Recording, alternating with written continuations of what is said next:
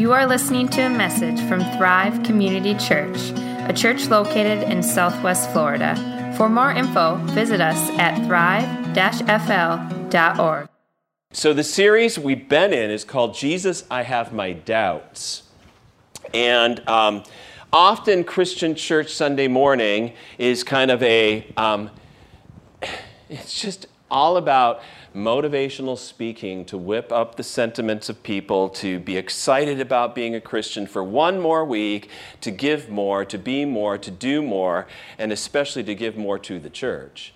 And I'm not always sure if the message that comes across, I love having it up in prayer and worship and the message, but I'm not sure if that doesn't communicate subtly that you never can be or should never have any doubts at all, any weaknesses of any type, any questions that if you're facing anxiety or worry or depression or sadness or grief, well, don't talk about it. And if you do, just expect kind of people to say, well, nothing much, and just walk away. Or to say, well, maybe you need to pray about that more. Somehow you must not have a strong enough faith if you're not always up, positive, confessing the right things, have this understanding. And so, kind of almost a Sunday morning becomes a believe in believism. Believing in believing, having faith in your own faith. Faith is not in itself.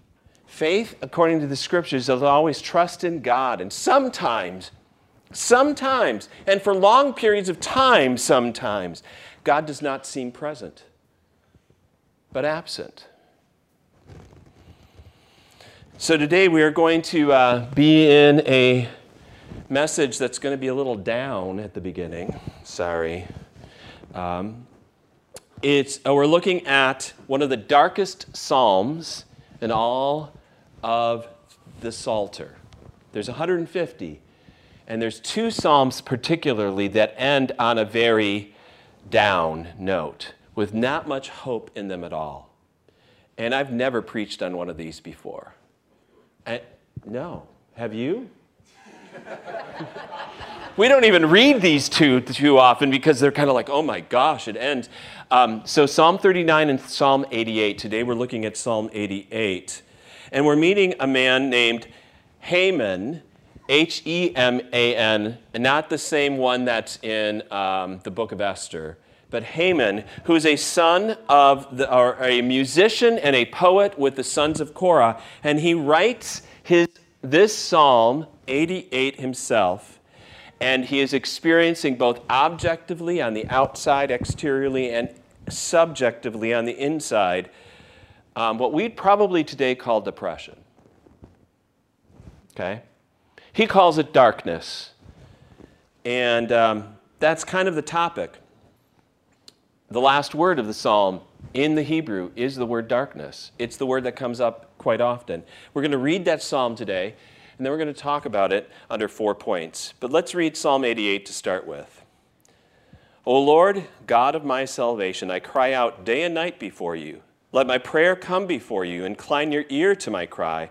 For my soul is full of troubles, and my life draws near to Sheol. I am counted among those who go down to the pit. I am a man who has no strength. Like one set loose among the dead, like the slain that lie in the grave, like those whom you remember no more, for they are cut off from your hand. You have put me in the depths of the pit, in the region dark and deep. Your wrath lies heavy upon me, and you overwhelm me with all your waves. Selah. You have caused my companions to shun me. You have made me a horror to them. I am shut in so that I cannot escape. My eye grows dim through sorrow. Every day shall I call upon you, O Lord. I spread out my hands to you. Do you work wonders for the dead? Do the departed rise up to praise you? Selah. Is your steadfast love declared in the grave, or your faithfulness in Abaddon? Are your wonders known in the darkness? Are your righteousness in the land of the forgetfulness? But I, O Lord, cry to you. In the morning my prayer comes before you. O Lord, why do you cast my soul away? Why do you hide your face from me? Afflicted and close to death from my youth up, I have suffered your terrors. I am helpless. Your wrath has swept over me. Your dreadful assaults destroy me. They surround me like a flood all day long. They close in on me together. You've caused my beloved and my friend to shun me. My companions have become darkness. Wow. Darkness is the theme in this psalm. And you might go like, why in the world is this in the Bible? Why would it be in the Bible? Wouldn't the the Psalms were edited by somebody. Somebody collected 150 Psalms together. And why would this one have stuck? Okay? You kind of wonder that. If we're going to listen, I think there's a good reason for things like this to be in the Bible. And we're going to look at this under 4 points today. I know, 4 points. 4 faster points than normal. First of all, people of faith can be in darkness for a long time. Secondly, darkness is a great place to learn of God's grace. Thirdly, darkness weans us from a false faith. And fourthly, darkness, though it feels final, is not the last word. Now, the first point is going to be a little dark, a little down. And that is, people of faith can be in darkness for a long time. And people of faith, Haman was a person of faith. This was not something that he came up with because he was a person that didn't believe in God. He cries out to God. The first line of the psalm says, O Lord, God of my salvation, I cry out day and night before you. He's actually a person of faith, believing, but he feels abandoned, darkness. For all its twists and turns, Haman still trusts God, but God does not seem to be there. So it seems in the psalm, if you kind of read through it and not really read between the lines, what's great about the psalms, by the way, is almost every one of the psalms, if you read them as kind of part of your prayer book and your daily devotional time, they're generic enough, general enough that they fit. Like, I don't have to have a specific disease. I don't have a specific issue going on. Enemies are described, but very generally.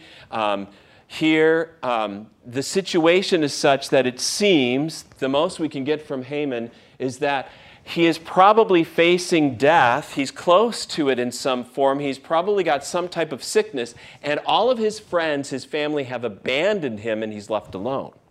So circumstantially, on the outside, that's what's going on. But maybe the harder part with all of this is what's going on in the inside. The subjective experience. Inwardly, he is questioning where God is. He is facing what God seems to be hiding his face from him. And I would say that that's kind of what the feeling of depression can be. Now, whenever you deal with a sermon like this, and or any sermon really, sometimes this is such one-way communication. It's like, I don't have all the answers to all the situations, and I don't know what everybody has been on these. You know, we've done stuff recently on anxiety. In a couple weeks, it's going to be on fear. We've done on doubt. And it's more like, the best things that we could do is if you're struggling with any of these issues, which we all do, right, is to have conversations with others. And don't expect like this sermon to answer everything, nor like fit everything that's gone on in your life or mine. But hopefully there's some of that that's working. But depression can be very difficult. In fact, I think in some ways it's more difficult than outward circumstantial situations. You know, because if on the outside things are going badly, but on the inside you're saying, I know God is with me, I feel God's presence, it seems close, that's one thing. You can kind of get through almost anything like that. But if on the outside things aren't going well, and on the inside you're feeling a deep darkness and sadness or absence of God at the same time, that is more difficult. C.S. Lewis put it this way in his book, The Problem of Pain. Mental pain is less dramatic than physical pain, he said, but it is more common and also more hard to bear. The frequent attempt to conceal mental pain increases the burden. It's easier to say my tooth is aching than to say my heart is broken. Now, I said, this is kind of a downer. And you're going like, oh, boy, I don't come to church for this. I get it. And yet, here's the point. The Bible deals with reality. The Bible deals with reality. There's kind of an upside to the downside of this point. The Bible's not pulling anything over on you. It's not trying to get you to deny the reality of your life or the human condition, but it's going to show you a deeper reality even than your experiences. I'm going to quote a classic work, The Princess Bride. Do you like that movie? The book is even better. We read it in high school my senior year. We were done with, Crime and Punishment and all those books. And the last thing is our senior English teacher gave us The Princess Bride to read, and it was so much fun. So the dread pirate Roberts fires back at the princess. Buttercup is kind of a flake, and she's like Pollyanna about life in general. But Dread Prince Robert says to the Princess Bride at a moment, "Life is pain, Highness." Anyone who says differently is selling you something. We're not selling you anything here. Christianity doesn't try to sell you anything. Now, I'm sorry to say, there are some churches and there are some versions of Christianity that are not really the real thing in some ways, or they're a little off on this, and they may be trying to sell you stuff, but the real version is saying this is what life is. In fact, it's not Jesus didn't try to sell people anything. He was pretty honest. He said in John 16, in this world you will have, do you know what the word is? Tribulation. Does that sound like fun? No. And he doesn't say, but when you believe in me now, you won't have any more tribulation. No, he says, in this world you have tribulation, but take heart, I have overcome the world. I don't sprinkle angelic dust on you and all of a sudden everything goes well. But he overcomes the world by going through the tribulation himself. And you talk about tribulation with a capital T when you're talking about Jesus. So, like we said, you can have long periods of darkness as a believer. Now, I get the hunch, I think I was like this too, that when you become a Christian, there's kind of this new euphoria and newness to it all, and you think, oh, wow, now, God has entered into my life, Jesus is my Savior, and now everything's going to start running smoothly. You've just got this high about life because of understanding God's mercy and grace and forgiveness, and all of a sudden you start kind of getting your act together. You stop doing certain things, you start doing new things, and then all of a sudden you think, I've cleaned up my act, and life is going to be just wonderful from now on. Kind of the before and afters that we have. Before, Nutrisystem, this is my shape. After, now, look at me. Yeah, and my wife, who's a dietitian, wants to say, let's try about another year after that and see what's happened. Because most diets like that don't work for the long haul. And maybe for a short period of time, you will feel, yeah, life is wonderful. Jesus loves me. I love others. I am able to reconcile, do all this stuff. But then there's a point where it ain't just so. Life is tough. As the dread pirate Robert said, life is pain, Highness. Honestly, someone who didn't have to clean up his act, had a perfectly clean record. And his life was pain. He ended up being spit upon and crucified. And Jesus himself says, if that's what they do to the teacher, what are they going to do to the pupil? If that's the master, what's the servant going to have? So what happens often, and this is true, expectations do matter. And if you expect life to be smooth and wonderful and great because now Jesus is with you and breezy and exciting, and then when life becomes dull, it gets even more difficult to bear. And it's so easy to then, because of your expectations being one way and it turns out to be another, to slip into such deep kind of gray, black sadness, just everything being in the shadows. So, it's a tough point, but I think there's an upside to it to understand that even Christians, believers, strong believers, can have dark times, and they can last a while. Aren't you glad that's the worst of the four? We're on to the next. Darkness is a great place to learn of God's grace. Now, Haman writes some things in the psalm that seem almost to the point where it's like, what is he saying to God? I can't believe he put it that way. For instance, in verses 6 to 8, you have put me in the depths of the pit. Your wrath lies heavy on me. You have caused my companions to shun me. Do you understand? Basically, he's blaming God for his situation. Bluntly, he's saying, I didn't stumble into this darkness. You pushed me into it. And then it's not a prayer. It's not even a lament where he is accusing God at this point in time. And then on top of that, he starts to interrogate him. He says in Psalm 88, verse 10, do you work wonders for the dead? Do you departed rise? In other words, when I'm dead, are you going to be satisfied then? Is that what you want? Me to be finally in the grave, and that's when things are going to turn around? Come on. It's an interrogation. He is wrestling with God. He's angry with God. He sarcastically asks these questions. And then he adds to this in verse 15, afflicted and close to death from my youth up, I suffer your terrors. In other words, he's saying, this has always been the way. Now, is Haman being realistic about his life at this point in time? I don't think quite so. We'll find out a little more later. But let me tell you, when you are struggling with that inner darkness, that feelings of depression and sadness, it colors everything. It makes everything gray. And it somehow there's this weird mental filter that all you can focus on are the negatives, and you can't see any of the positives.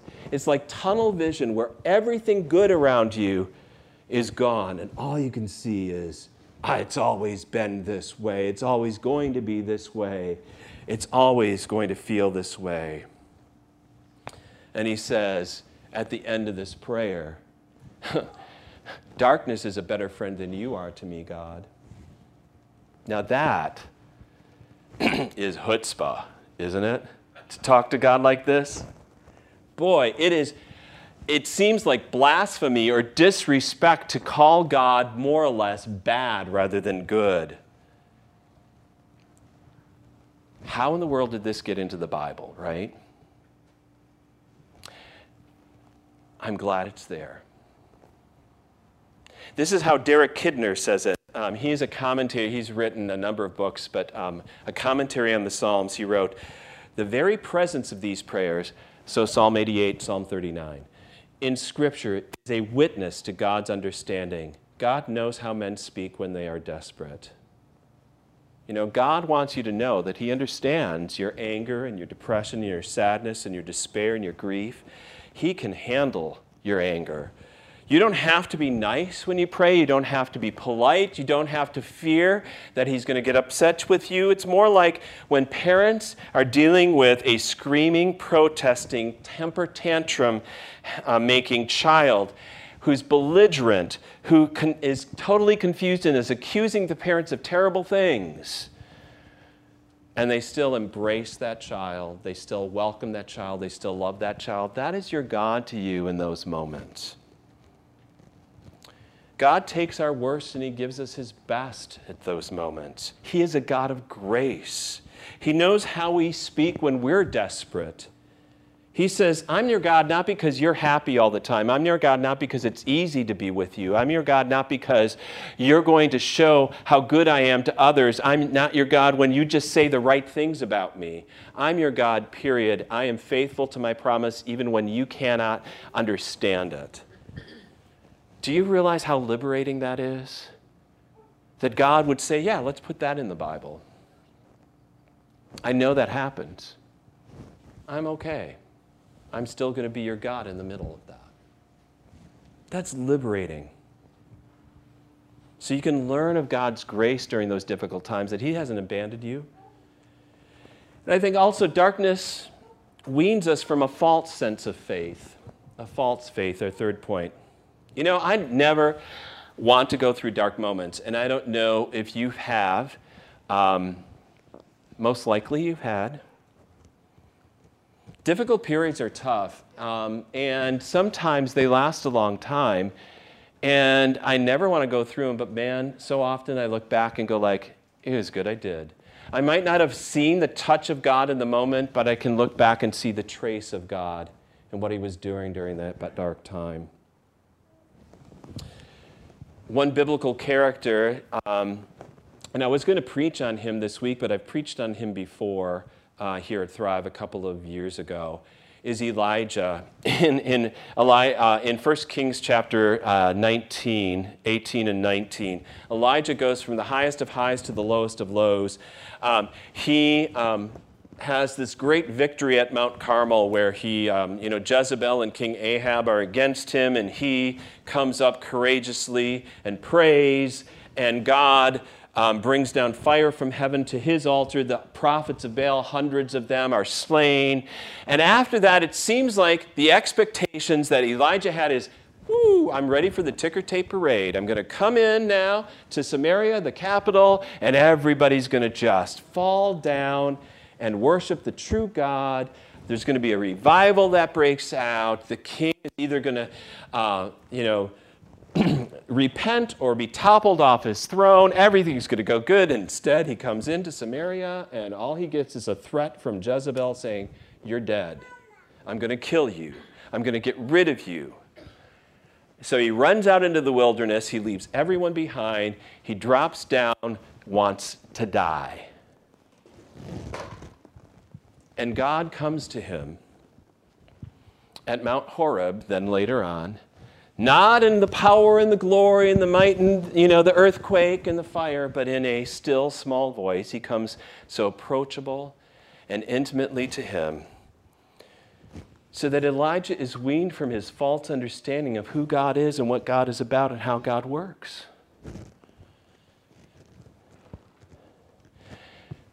And here's the deal. Most of us, when we enter in, like I've mentioned before, we become Christians. We do so not just because God, the truth is there, the facts are laid out or something like that. Of course, Jesus must be the Messiah, the King, all this stuff. We come because we get something out of Christianity. It might be that we get a sense of purpose. We might get a sense of God fills our loneliness, and we've got now fellowship and community, or there's answered prayers, or there's whatever. It's a transactional relationship at first. I get something from God, a feeling of freedom and the lack of all of that stuff. And then the tough times come, and God is weaning us from the false faith of that we're really into it for the results rather than for the God who is. And during those tough times, I think he's asking us, so do you love me because I'm good to you? Because you get perks and benefits? Or do you love me because I'm good? We've all had fair weather friends, have we not? I'm not sure why we call them friends. But they're around you when it's fun and exciting and they can get something from you, and they drop you when all of a sudden it isn't. And God says, okay, I get it, but I'm going to build in you a true faith and a faithfulness that during the tough times you even grow closer to me. And you stop loving me simply because I'm lovely to you. Instead of using me to love yourself, you're going to end up truly loving me.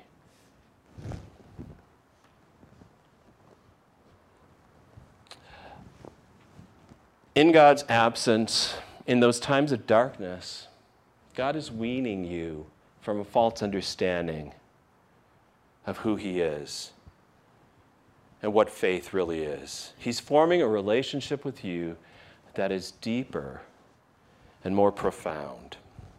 Hannah Hannard, she wrote a book that I really liked in college, and I need to probably read it again. It's a kind of a metaphor. It's called Hinds Feet in High Places.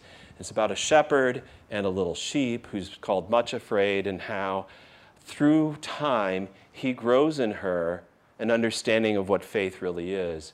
And she wrote one time, she goes, "It is better to go stumbling and weeping and crawling like a worm along the way of love than to give up and choose some other way."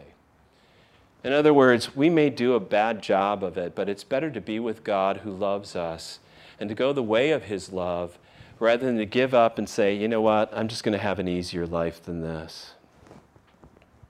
That's what faith understands. It might have been easier for Haman to give up, to reject God after, writing this psalm. But do you notice he keeps still writing the psalm all the way to the end? He's still crying out to God, even in this psalm. And I guess this brings up the fourth point. Darkness feels final. It's not.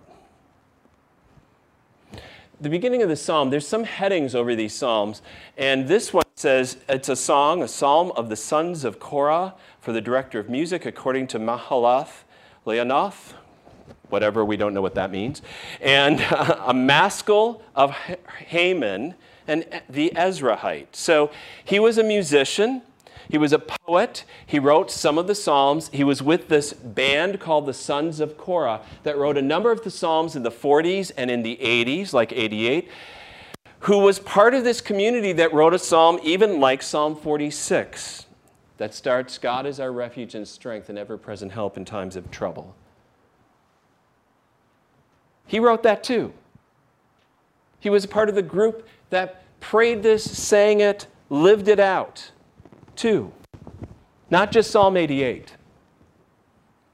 Few people in this world have had the impact of somebody like Haman that you've never even heard his name before. For 2,800 years now, he would never have believed it that people would recite and hold on to and memorize Psalms like 46. And that his word, his condition, his situation, inspired by God, would inspire so many and encourage so many for so long. Yeah, darkness, depression's a tough place to be.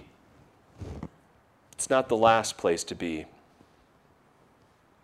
It's interesting. I don't know if you realize this, but some of the greatest people of faith throughout history, from what we can gather, it's really hard in retrospect to look back hundreds of years and say, oh, well, this person is diagnosed. You can't diagnose people in history. And yet, you can take their words of the darkness that they experienced. So you have people like Mother Teresa, who recently passed away, and you read her works, and you see her letters that were unpublished and how much loneliness and darkness and void that she had, and yet a strong faith at the same time. You can go back to Martin Luther, who many people believe was struggling with depression.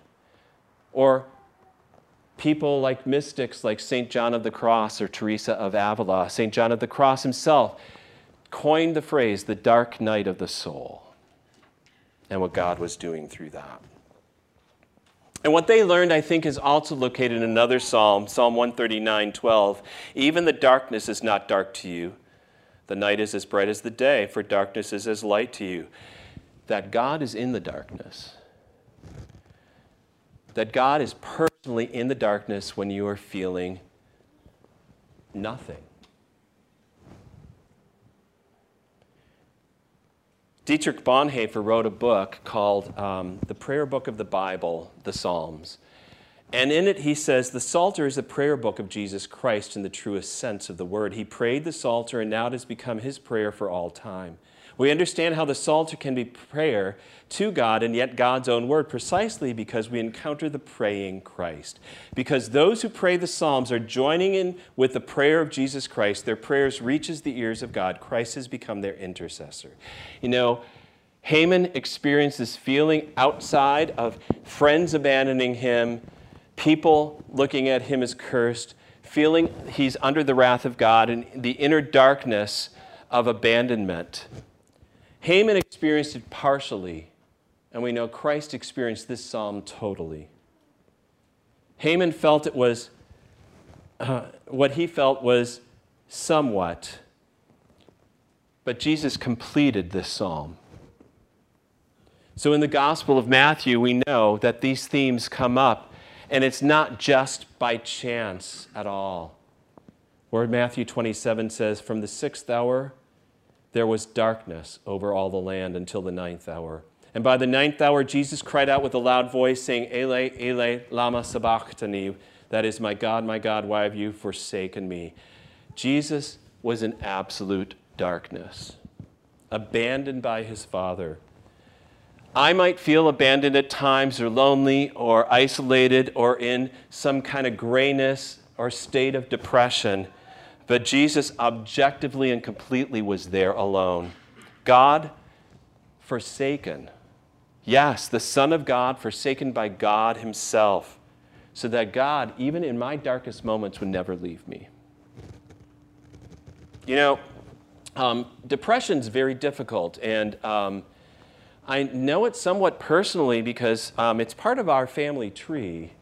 If you trace it back a generation or two, you can see it in different places. And so there's genetic components, there's medical components, there's circumstantial components, there's family system components, all that stuff that's going on. So it's not like, okay, it's just a spiritual issue by any means. But when you face this darkness, you don't need a simplistic answer from, well, just believe more and everything will be fine. Some formula that says, well, you must be messing up if you feel that way. Or that you somehow don't have faith that you would face depression. Here Haman, a believer, is going through a very dark time. But I know also Haman was part of the sons of Korah. I know he didn't keep this to himself. Why? Because it's in the Bible. He shared this psalm with others. Otherwise, we wouldn't have it. It ended up in the Psalter. It was shared with the whole sons of Korah. It was part of his community.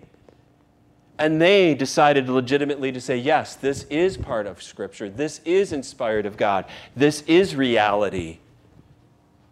So don't face whatever it is, however complex it is, whatever causes it may be, from chemical imbalances to genetic issues to all sorts of predispositions we may all have. You don't need to face any of this alone. In fact, this is what we have as community.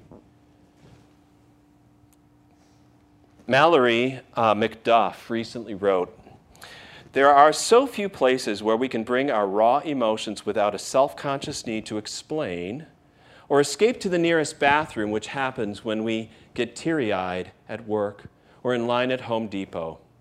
Perhaps church is one of those last safe havens where we can cry in public for no reason.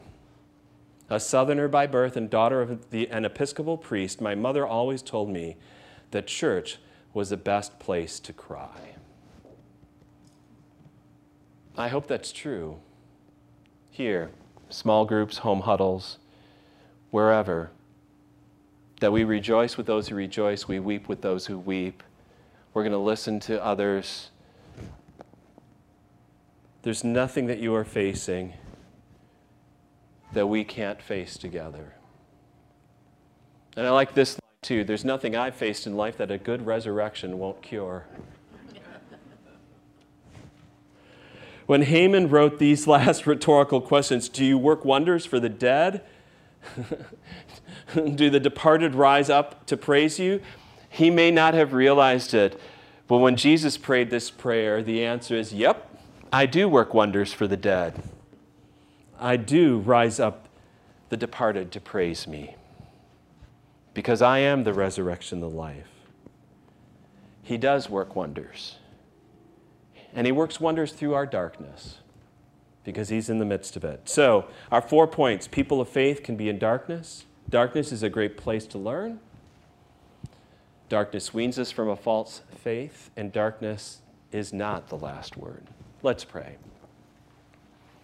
Lord God, thank you so much for this day, for our time together in your word, for a tough psalm and a tough but real issue that we are facing these days, Lord. In the last couple of years of this pandemic and the times that we've gone through of job loss and isolation and all sorts of issues, Lord, and stresses, anxieties, Lord, we've all had those moments of despair, and some for long periods of time through grief and loss, Lord God. Teach us, Lord. Well, just teach us. Teach us of your love, your mercy, that you are in the darkness with us. The darkness is as light to you, that though we don't recognize it at the time, you will bring us through. Lord God, we lift up to you, Lord, lots of things that are going on, a number of people who need your healing care and touch.